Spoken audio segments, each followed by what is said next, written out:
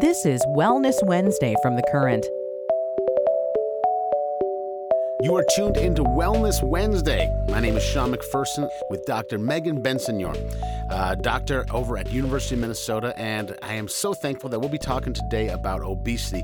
Yeah, thank you for having me. And we know that in Minnesota, 1 out of every 10 children and 1 out of every 3 adults struggles with obesity. And it's no secret that the world has been facing an obesity epidemic for many years, but what a lot of us don't know is that there is work being done to battle this epidemic happening right here in Minnesota at the University of Minnesota Medical School. And Dr. Megan is a big part of that. Thank you so much for being here, Dr. Megan Bensignor. To you, how do we define obesity? So, in the most simple clinical sense, we use BMI or body mass index as our kind of strict clinical criteria, fully recognizing that everyone comes in different shapes and sizes, and body mass index doesn't always get at the core of who has obesity or who is unhealthy or not. For kids, that's a BMI greater than the 95th percentile for age and sex. And for adults, that's a BMI greater than 30. Got you.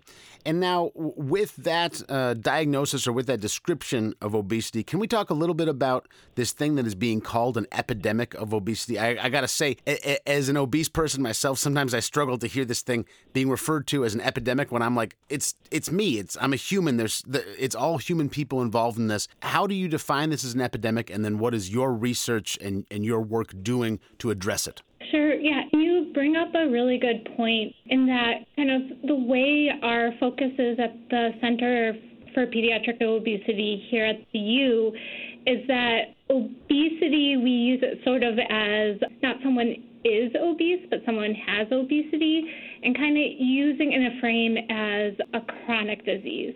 And that's not using it as sort of a character descriptor, but mainly in a very sort of clinical sense, looking at the amount of stress the body has to excess weight. The blood pressure is too high, or they're starting to show signs of diabetes or prediabetes, or for a kid, does this mean abnormalities in the hips and knees coming from the extra stress or pressure? You are tuned into Wellness Wednesday on the Current's Morning Show. My name is Sean McPherson. I'm joined by Dr. Megan Bensignor of the University of Minnesota. And now a lot of your focus is on obesity in children. I assume that brings some unique difficulties, some unique challenges, and obviously some unique opportunities. Can you tell me about your work with children in Minnesota? Sure. So I am part of a multidisciplinary research team at the Center for Pediatric Obesity Medicine, as well as a clinician at the Pediatric Weight Management Center at University of Minnesota Fairview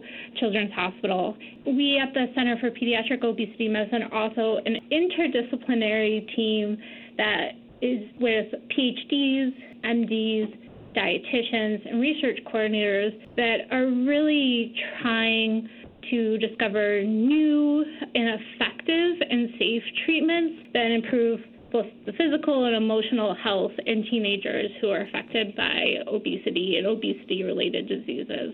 I'm glad that you brought up the emotional health thing, and I figure we probably got a lot of people listening who might have some misgivings or some apprehensions about being in environments like this, and also about the research that comes out of environments like this. Growing up, I remember sitting with a nutritionist when I was in 3rd grade, and they'd lay out the growth chart, and then the nutritionist would point to the front of the desk, and they'd be like, "Now here's where your son is. He's completely off the charts."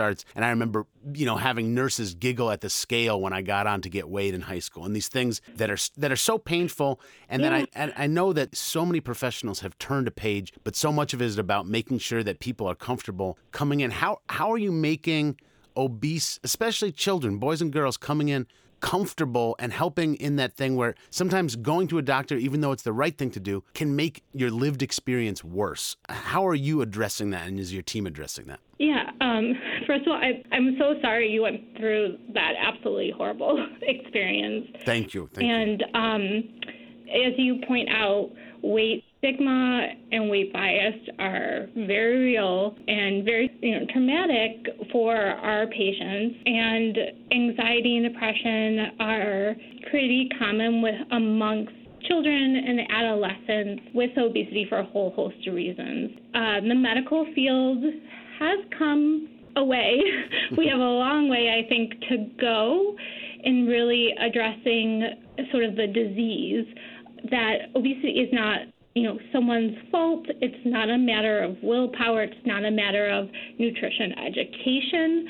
Our sort of ethos or focus is really addressing the biological mechanisms and just trying to get the body healthier in terms of not number on the scale, but those obesity-related kind of diseases that go with it. So one of the things we do within research and also within the clinic is really sort of explaining to our patients once they're in the door that 80% of the way we are, the shape and size we are, is based on genetics and biology, which is pretty much out of our control. So I really, when I meet patients, kind of sit down with them and sort of explain, how our bodies are designed to keep weight on. When we lose weight in our body, since we lose weight, the hormones that control our appetite get changed.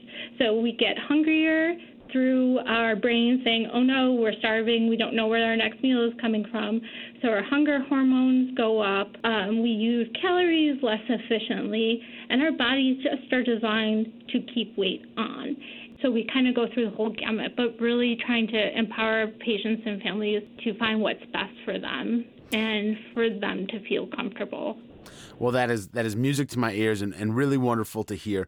Dr. Megan Bensignor, we are running out of time, but I do want to make sure that for folks who might not connect directly with your clinic or might not be able to access this research directly, what can we as individuals do to stay healthy without subjecting ourselves to toxic diet culture and all the stuff I feel like we want to avoid, but we also want to make sure we can be healthy? What's the best things to do? Yeah, I think not to look at it as a diet or big changes. It's all in small, incremental, healthy changes. Diets aren't great, and losing weight suddenly isn't great. Your body kind of goes into a yo-yo effect where it's trying to hold on to calories, and it makes it harder to lose weight, or rebound weight gain happens very quickly. So I would advise listeners really to avoid kind of fad diets and losing a lot of weight quickly. It's it's not about dieting, it's more about just healthy incremental changes. So finding medications for obesity or severe obesity are right, talking to your doctor about them, or finding a doctor that you feel comfortable seeing if medications will be helpful for you. Got you. Well, Dr. Megan Bensignor, I so appreciate your time this morning. I hope you have a spectacular rest of your week. And again, thank you so much for the work you're doing, and thank you for the conversation. Thank you. Thanks for listening to Wellness Wednesday from The Current.